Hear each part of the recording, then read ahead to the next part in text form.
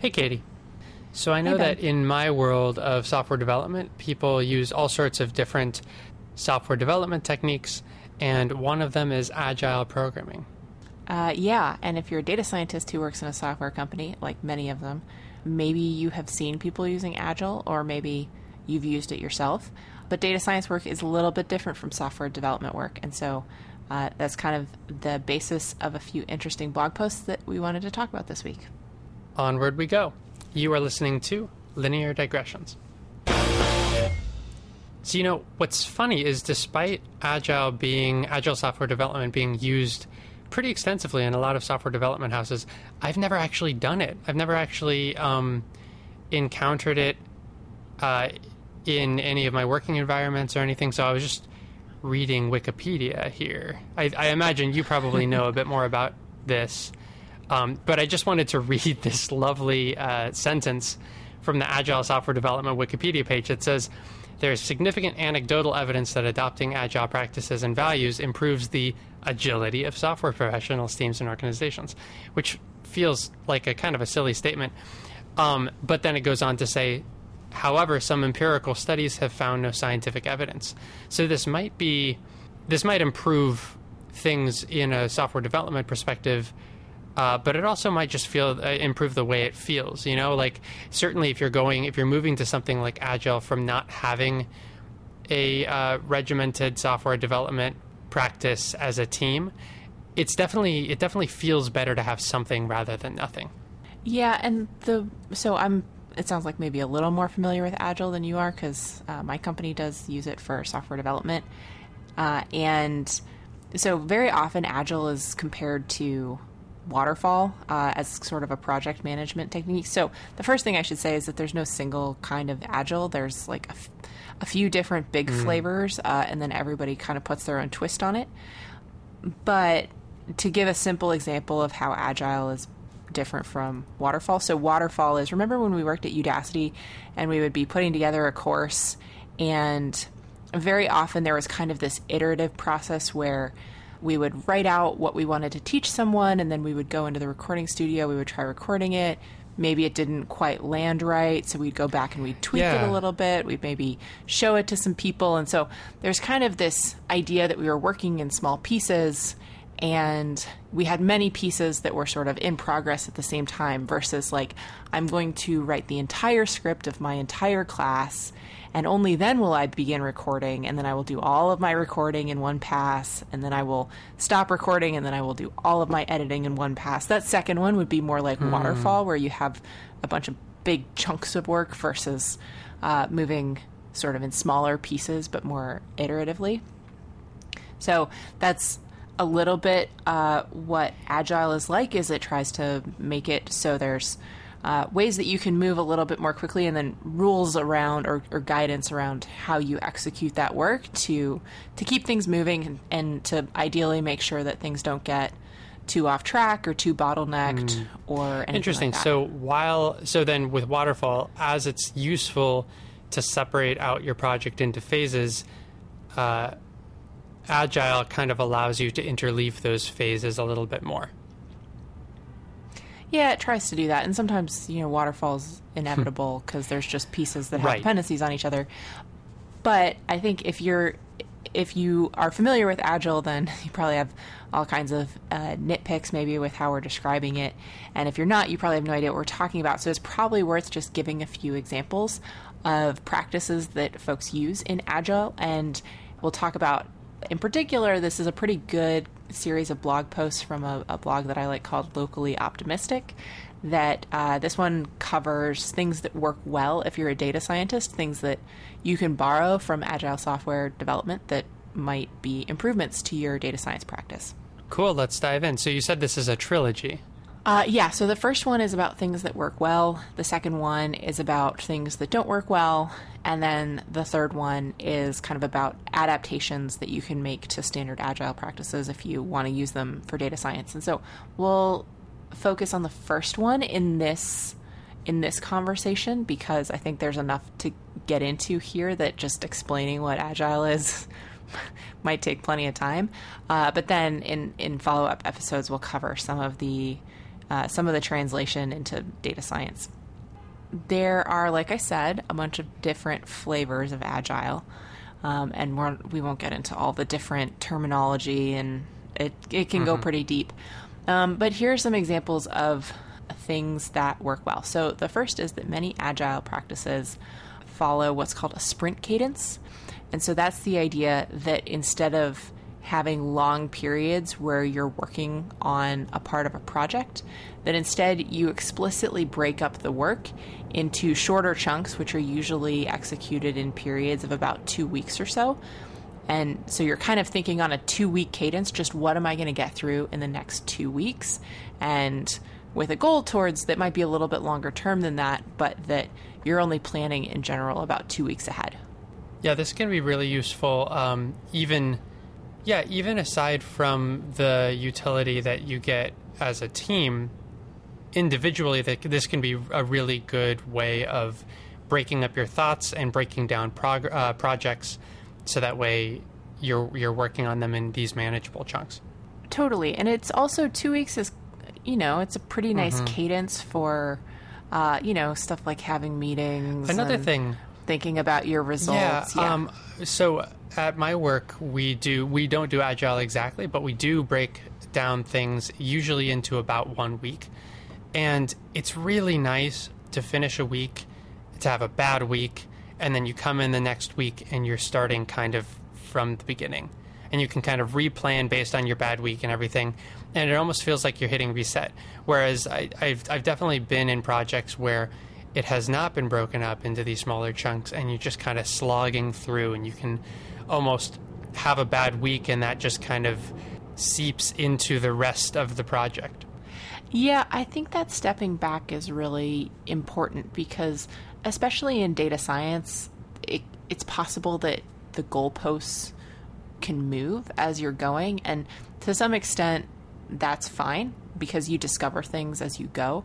But having it kind of built into your workflow that you're going to periodically stop, reassess, redefine any goals if you've learned something new and you want to change what you're doing, that can be really helpful for making sure that you don't go down rabbit holes, because that's kind of a classic problem in data science, actually, is that you get kind of so obsessed with some particular little problem that you end up spending a month on it before you realize what's going on. And if you had stopped to think about it, you would have said, like, this isn't a good use of my time. So explicitly saying in 2 weeks, I need to be able to report out to my team or to my boss or whatever what it is I've accomplished in those 2 weeks versus what it was that I said I would accomplish is a pretty good forcing mechanism. Yeah, it also sounds like you're saying that there's some amount of adaptive planning, or the other term that I found on Wikipedia that I like is evolutionary development, kind of built into Agile, where you're not saying this is what the project will look like over the next 6 months. You're saying this is what the project roughly will look like over the next 6 months, and I'll reevaluate in 2 weeks and 4 weeks and 6 weeks to see if we do still want to take this particular route.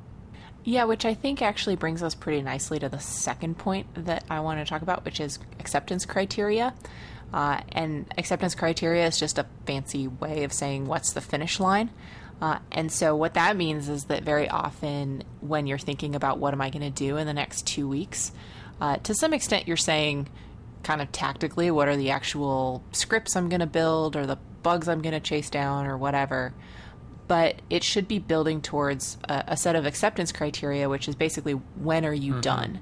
And that should be expressed like there's a new capability. This usually in software, it's like we've expressed it in terms of there's a new feature that we've added to the software, or there's a new piece of infrastructure that we've built and it's sped something up, or it's gotten rid of some technical debt or whatever. Those acceptance criteria, saying at the beginning what success looks like, is a pretty helpful forcing mechanism also, especially for things like those rabbit holes and things like that, because it helps keep you focused. All the work that you're doing during that sprint should be contributing toward building towards that acceptance criteria. And that acceptance criteria, when you set it at the outset, it's hopefully something that's created with some positive outcome in mind. It's not just like, oh, we we did some stuff, but we made some actual progress. Yeah, that almost sounds like setting goals, but setting goals for the next 2 weeks, not just setting goals for the entire project. Yeah, that's right. And so that's something that works pretty well for data science, because it forces you, in particular for data science, it forces you up front to think about what it is you're trying to accomplish with a piece of data work, like what insight are you trying to get, or what's the business outcome that you're chasing. And I don't know, at least in my experience or in my opinion, data science is most effective when it's trying to solve a specific problem. So rather than, oh, we just want to learn a thing, it's like, why do you want to learn that? Or we want to make some kind of deliverable. It's like, why do you want to make that deliverable? Like, who's going to use it and what are they going to do with it? And so thinking about that, who's going to use it, what are they going to do with it, why does this matter, that can be wrapped up in the acceptance criteria. And the thing that's nice about that is it gives you a lot of flexibility about how it is you want to actually execute your work during those 2 weeks. If things change, you can change your tactics, but it keeps you focused the whole time on what is that outcome, and am I generally moving in the right direction towards that outcome being achieved. Okay, so you're on a team, you come to that 2 week or 4 week or 6 week mark, and let's imagine that certain people are saying, okay, I think we need to adjust course in this direction. And certain other people are saying, okay, we actually know we need to adjust course in this other direction.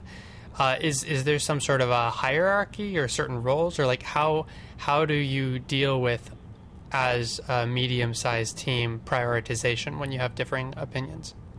I think that's a really good question. I mean, the first thing is to acknowledge that there's potentially different people that you need to get their input on what it is you're building, and that's not actually a trivial thing. It's really easy to go away in a corner and not touch base with the people that you're building this stuff for, and then accidentally build the wrong thing. So you want to be in contact with the folks who are going to be using these things that you're building, or the folks who need to understand these numbers that you're trying to pull for them, or the models that you're trying to build, or whatever. And so, kind of typical like software dev shop term for this is stakeholders. These are the people who care about the thing that you're building. And so those can be internal folks like the sales team, or who's trying to sell some product that you're building, or they can be some internal team that you're building them a tool to help them do their job better with data science or whatever. Or they can also be external folks too. So let's say you're building a recommendation engine that goes on a website, thinking about how users of that website are actually making decisions, and what do those folks want from the model? Like, is it more important to them to have high precision or high recall? These kinds of things. And so explicitly setting up, as part of your little sprint cadence or whatever, reporting back to different groups of stakeholders, and doing that at a regular cadence so that they can tell you if what you're doing is correct. Because like I said, it's really easy to kind of go off in a corner and build the wrong thing accidentally. And so anyway, who's in charge of making decisions? Well, that depends a lot on the structure of the team. If you have product managers, very often they make these kinds of decisions. But the thing about data scientists is that very often they're doing a fairly specialized kind of work that not everybody always understands. So in some ways they need to be in charge of prioritizing their own work. But the idea that you're explicitly holding yourself to the expectation that you're getting input from a bunch of different people, that for some data scientists is a little bit novel. One word that's used in the blog post is pointing, and I don't really exactly what exactly is meant by the term pointing in Agile. Yeah, this is a really good question. So pointing, or also sometimes called story pointing, this is an estimation technique about for how long you think something's going to take. So have you ever had the experience where there's a thing that you set out to build and you think it's going to be pretty easy, and then it turns out to be really hard, and at the end you kind of think, well, I didn't really predict that, but if I had stopped to think about it, maybe I could have. I've never had that experience. All of my time estimates are perfect. Well, how do you make your time estimates, Ben? I'd love to know. It really is challenging in software development. I had the most trouble with it when I was a freelancer, because a company would say, okay, how long will it take you to build this or build that or whatever? And if I was just building something totally in a vacuum, then I had a difficult problem, which is guessing how long it would take, not knowing what problems I would run into. But if I was building something that had any kind of dependencies on any other systems, I had no idea because I didn't know what the complexities were. There were a lot of unknown unknowns. So time estimation is just difficult. And I guess the thing that I always tell myself is it's okay to be wrong. As a freelancer, you typically want to be wrong one direction, not the other. You don't want to, take way longer. So as a freelancer, I would always try to under-promise and over-deliver. Yeah, I don't want to get that backwards. But having a full-time job at a software development house, it's a little bit easier because everybody, including all of the managers and everybody, all of my coworkers, we all kind of get it. It's difficult to know what things will pop up and, defeat you. Yeah, totally. And I totally agree that it's for someone who hasn't worked in software development before, it can be really hard to know, to viscerally understand how challenging it can be sometimes to make these estimates. But nonetheless, you want to make estimates about how long stuff is going to take, because you need to tell people when you think it's going to be done. And this is really important. You need to know when it's running off the rails. Right. This is taking me 2 weeks and I thought it was going to take a day, and that means I need to take a step back. Anyway, so story pointing is one of the agile ways that you deal with this. And so the rough idea is that the work that you do, at the beginning, you spell out the acceptance criteria. You say, this is what we're trying to build, and then you come up with the actual plan for breaking it into pieces. These are all the component pieces that once we've accomplished each one of them and maybe done some work tying them together and testing and documenting and whatever else, then we will have accomplished what we set out to do in our acceptance criteria. So now we've broken things down into individual task level. And each one of those tasks, you want to say how complex it is. And so that's what story points are supposed to capture. Is it's supposed to be just a numerical estimate of how complex a task is supposed to be. And obviously, that's related to how long it takes you to do it, but it's not exactly the same thing as how much time you think it'll take, because time is dependent upon who's doing the task and whether they're distracted or not by other work that's popping up or whatever. So we're trying to just get a measure of complexity. And so story pointing, there's different conventions, but typically, one story point might be one person days worth of work. And so something that's a relatively small task you could do in one story point or less. But for stuff that's more complicated, it might take 2 or 3. And this is where it starts to get a little bit interesting. One of the conventions that's often followed in story pointing is they use what's called Fibonacci pointing. So the Fibonacci series is a series of numbers where each number in the series, or in the sequence. Series. Okay. Each number in let's say sequence, is the sum of the previous two. So it's 1, 2, 3, 5, 8, but 13, it's 21. 1, 1, 2, 3. That first one is important. That's true. To me, at least. Well, that doesn't make a ton of sense in this context. That's true. Because the idea is those are the units of story points that usually you do. Because you don't want to have people can be not super productive to say, well, I think this is 5 story points, and somebody else is like, I think this is 6. You don't want to waste too much time having those kinds of discussions. But there is a big difference between 3 and 5 and 5 and 8. So that's what Fibonacci pointing kind of accomplishes. Oh, that's really cool. So everyone kind of decides, okay, yeah, this is this number, but the number has to be a Fibonacci number.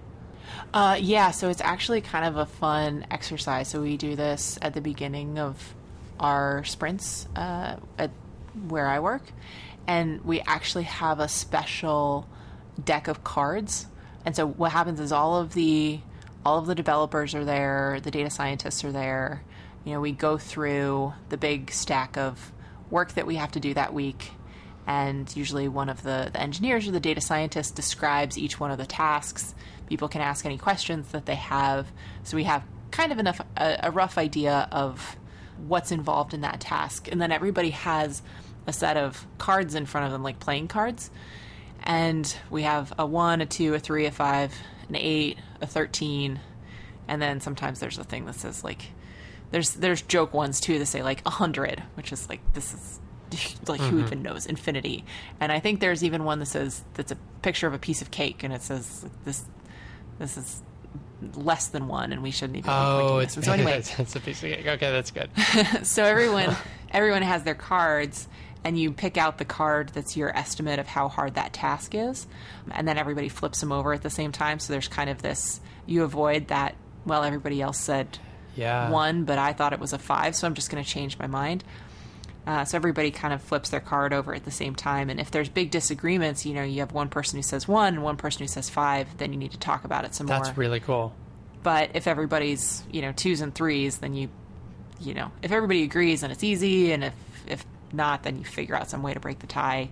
So anyway, at the end of that, you get hopefully a decent estimate of the relative complexity of these tasks. Of course, there's no guarantee that when you get in there and you start doing the work, it's going to be exactly what you thought. But it's a nice way of getting everyone's opinion and getting everybody kind of synced up on the first day about what it is y'all are working on. I like that a lot. You're crowdsourcing estimates. Yeah, story pointing is actually really fun, I think. So anyway, these are 4 big things. So let me just describe what this actually looks like in practice if you've never done this before. And like I said, there's lots of different flavors on this. This is just kind of how we run it where I work. But at the beginning of the sprint, we will say what it is that we want to accomplish during the next 2 weeks. And that's, like I said, ideally expressed in terms of some kind of acceptance criteria. So what does success look like at the end of 2 weeks if we've done what we want to do? And then we take that outcome and we turn it into discrete tasks that move us toward that outcome. We all get together in a room and we go through this story pointing exercise. So we have an estimate of how long each of those things will take. And sometimes we have to bump things in and out of scope for that sprint because we're striving for that 2-week period. So we have a rough idea of how much work we can get done in 2 weeks, a rough idea of how much work we've scoped, and then, can add in or take out a little bit of work to make sure that we're trying to be as realistic as possible about what we can do. And then for the next 2 weeks, we just work on that as much as we can. And then at the end, ideally, you go back to your acceptance criteria and you say, did we do what we set out to do?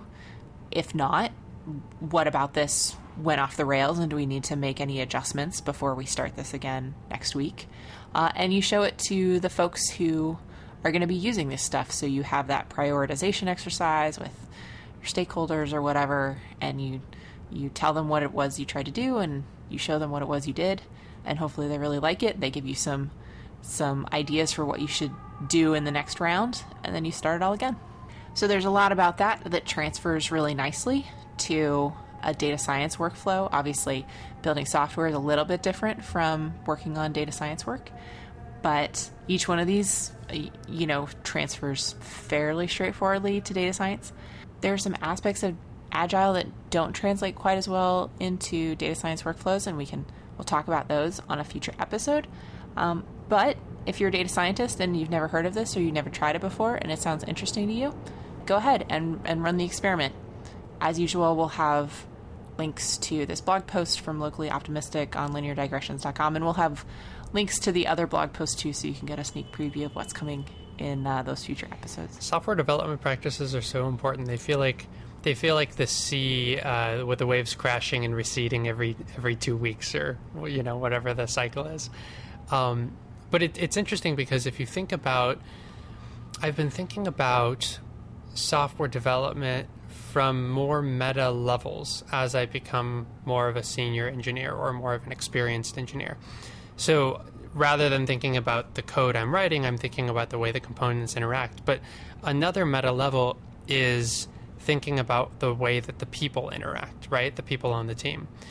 And if you think about, in a non-dehumanizing way, if you think about each engineer as kind of a component in a complex system, a software development process is kind of creating some sort of a somewhat regimented but somewhat flexible, like for Agile, way for those components to interact and cooperate and coordinate.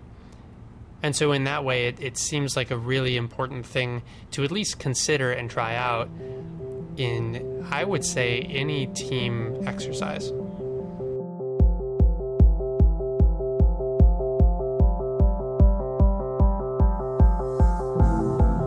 Linear Digressions is a Creative Commons endeavor, which means you can share or use it any way you like. Just tell them we said hi. To find out more about this or any other episode of Linear Digressions, go to lineardigressions.com. And if you like this podcast, go ahead and leave us a review on iTunes so other people get to listen to this content too. You can always get in touch with either of us. Our emails are ben@lineardigressions.com and katie@lineardigressions.com in case you have comments or suggestions for future shows.